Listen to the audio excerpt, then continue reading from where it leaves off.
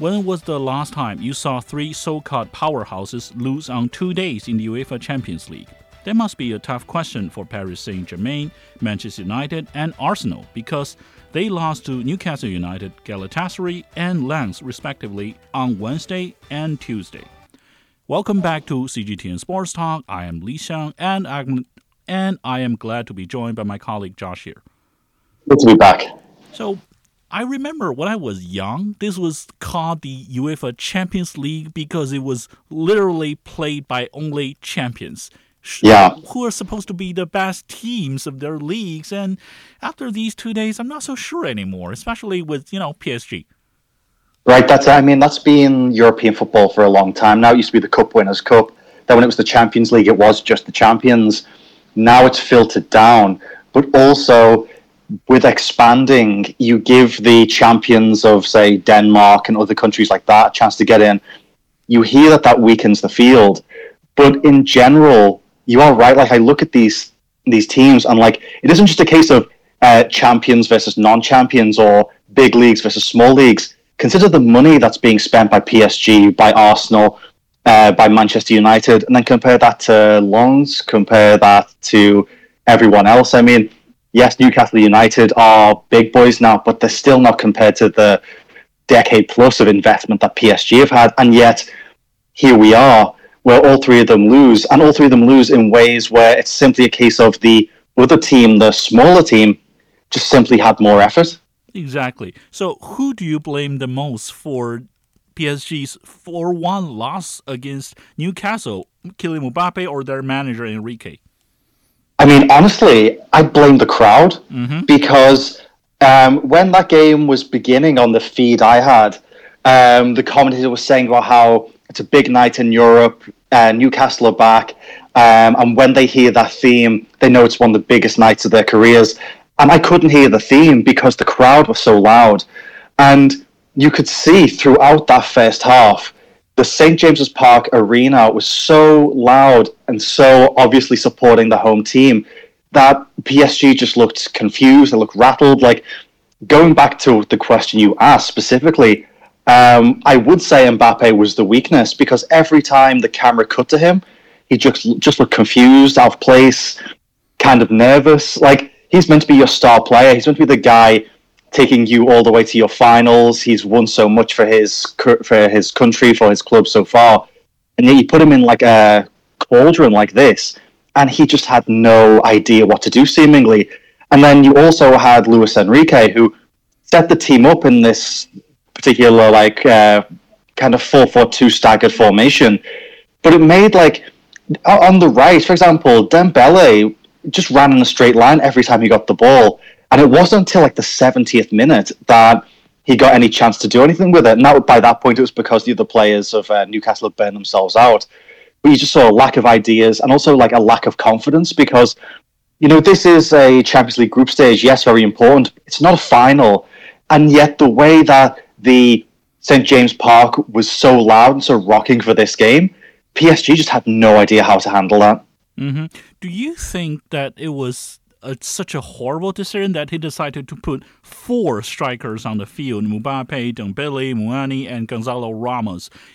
Like, was Enrique trying to copy his style of playing or managing, whatever you call it, of Barcelona to PSG?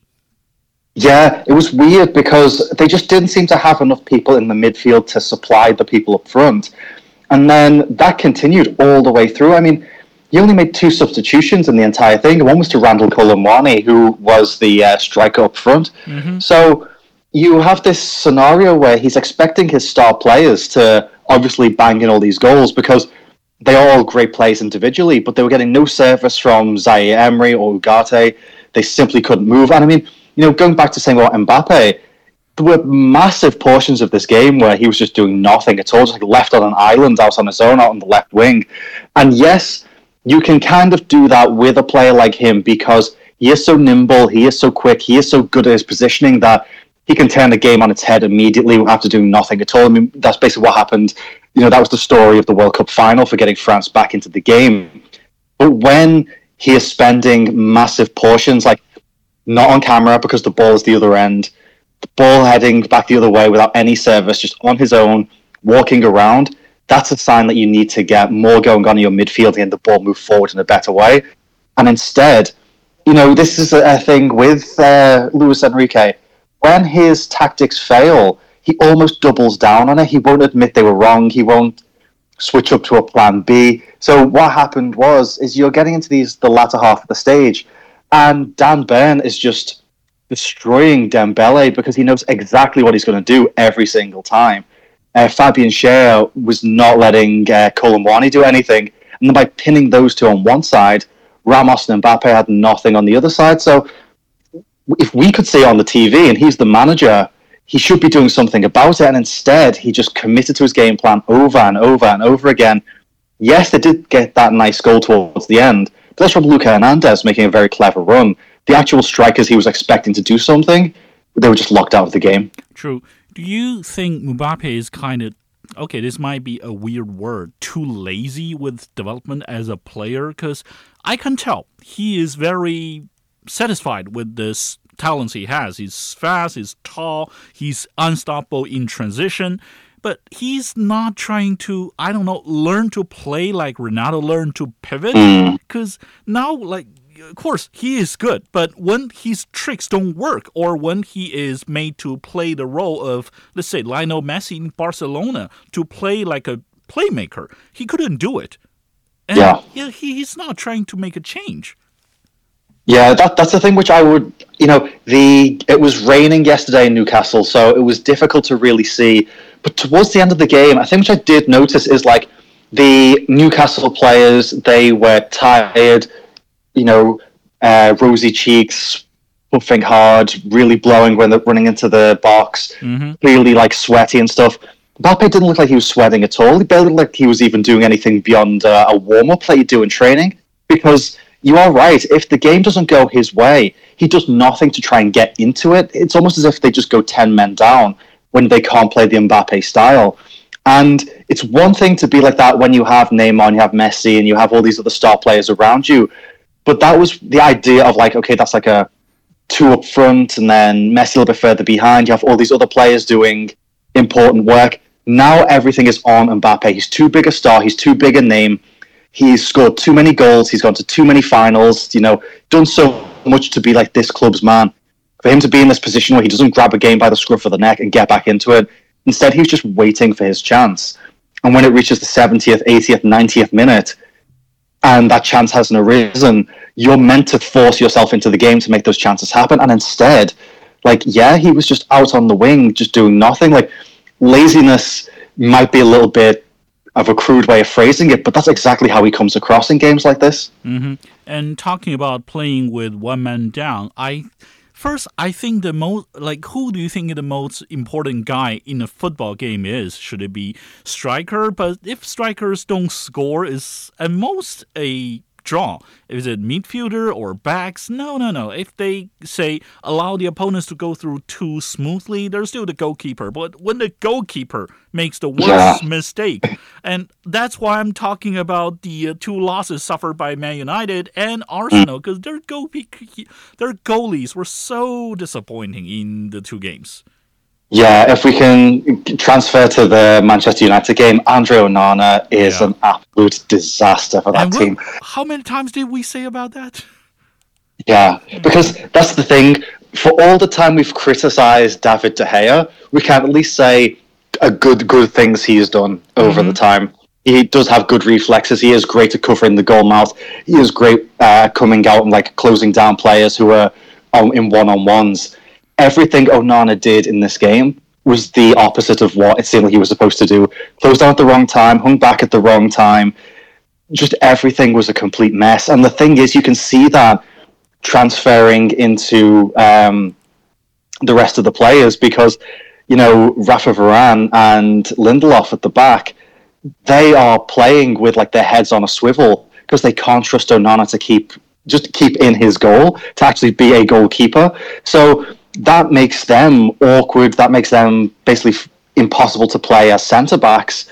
And that transfers all the way up the pitch. And then when you're playing against a team like Galatasaray, which it's full of players like well, besides for Wilfried Zaha, who loves going back to United and scoring against them, you have Angelino, who I believe was a Manchester City player and then rejected by Pep Guardiola. You had Mauro Icardi, who never really got his chance at PSG. Dries Mertens was a second striker. He came on a little bit later on. It's a team full of these like second chance players, not really willing to give up and go to the MLS, but they know for a fact they're making big money and not really doing much in the Turkish Super League. So when they get a chance to play a big team like Manchester United at Old Trafford, they're just going to go and go and go. And that was the thing with that first goal with Zaha. It wasn't a fantastic goal by any means, but he just bludgeoned right the way through Varane, I think it was. It was either Varane or Diego Dallo.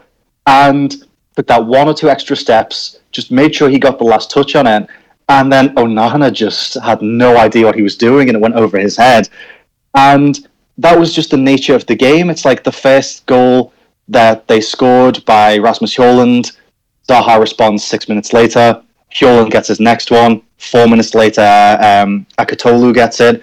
Like, it's simply a case of this is a United side where they're playing at home and they seem like easy pickings. Mm-hmm. Galatasaray never seemed out of this game. And yeah, Onana, for me, seemed like the reason why, because it felt like they were playing a game where just if they got into the box, they felt like they could have a chance. And you don't see that against a top-flight goalkeeper at all. That's true. And I don't want to just say that Onana should take all the blame because the rest of the team, I don't think, except Højlund, he scored 2 goals and became the youngest player of United, I think, to do that. But the rest of the team, like Mason Mount, what exactly was his role on the field? Yeah, that's it. While we are trashing this team for being terrible, I do want to say Rasmus Højlund was incredible. That was a real, not because the thing with Højlund is there's this belief that he was a star in Serie A, but he is still very young. He is fairly rough around the edges, and that's what Ten Hag is great at. That was why his Ajax team was so good. So he comes into this team, and like I say, the expectation is he's not going to be the star yet, but he will be soon. And then looking at him in this game, he was by far and away the star of the team. Like that second goal in particular, when you saw it on the replay, that to me was the kind of goal you see from like a Ronaldo or someone, because in the slow motion, his posture is upright, his right arm is holding off the defender, he's giving the eyes to the keeper while keeping his head up so he knows exactly where he's going, takes the perfect steps, and then bangs it right in. That level of composure, that level of skill, yes, he is young, but if that's a diamond in the rough, he's going to be a diamond sparkling by the end of the season. And yet, it's in this team, which is just an absolute disaster. Like you say, Mason Mount, I guess he's meant to be a kind of floating midfielder, pushing up to offer support when they move forward. But instead, what happens is Casemiro's old, Mount moves forward, there's just massive space, and Galatasaray are just sending the ball through, not even with direct play, just send the ball deep, just kick it as hard as you can, lads, and it'll go right through the middle. And that's also a thing with Casemiro. The amount of times now he's been sent off or getting these yellow cards because he just bludgeons into players as a last line of defense. And that's fine. Javier Mascherano used to be known for that, but he would do it in a way where, okay, it's the last line of defense and he'd power into them, but he'd always make sure he got the ball first.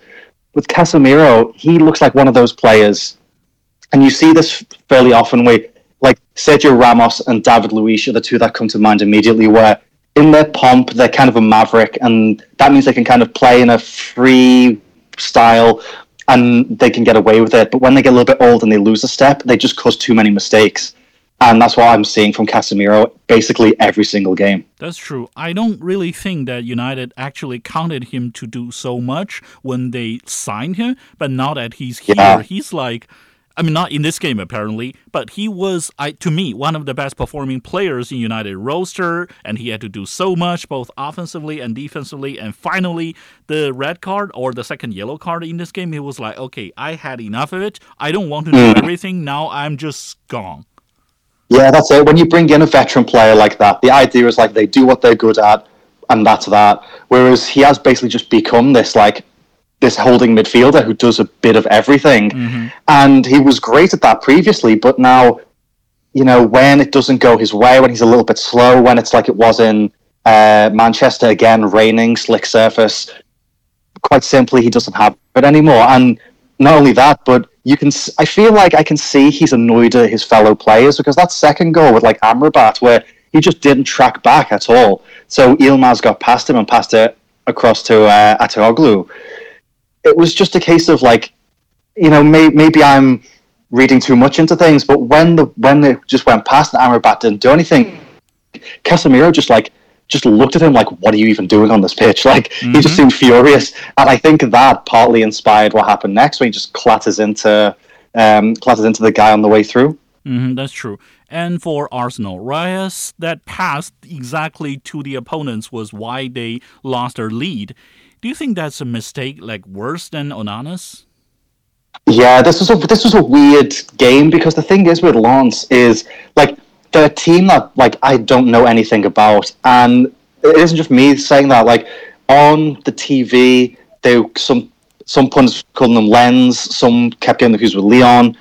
They're the second best team in Ligue 1 apparently, but no one can name any of their players. And I get the feeling like, I'm saying that as if like, well, we haven't done our research and that's a problem, because it is. But it also felt like Arsenal FC went into this assuming they were nobodies and could be easily rolled over, when instead they treated it like a massive knife for their club, which it is. And, Gabriel Jesus got that first goal very quickly. And from there, Arsenal, to me, just seemed to look as if, like, okay, that's fine, we can handle it. And then when Bukayo Saka got injured and had to go off, and was replaced by Fabio Vieira, you could see Lens just thought, okay, well, their star player's injured, we're 1-0 down, what have we got to lose? And then just work these fantastic goals where they're just picking pockets, running in basically a straight line. Eli Wahi involved in both goals. That first one was a beauty, set up for Adrian Thomason.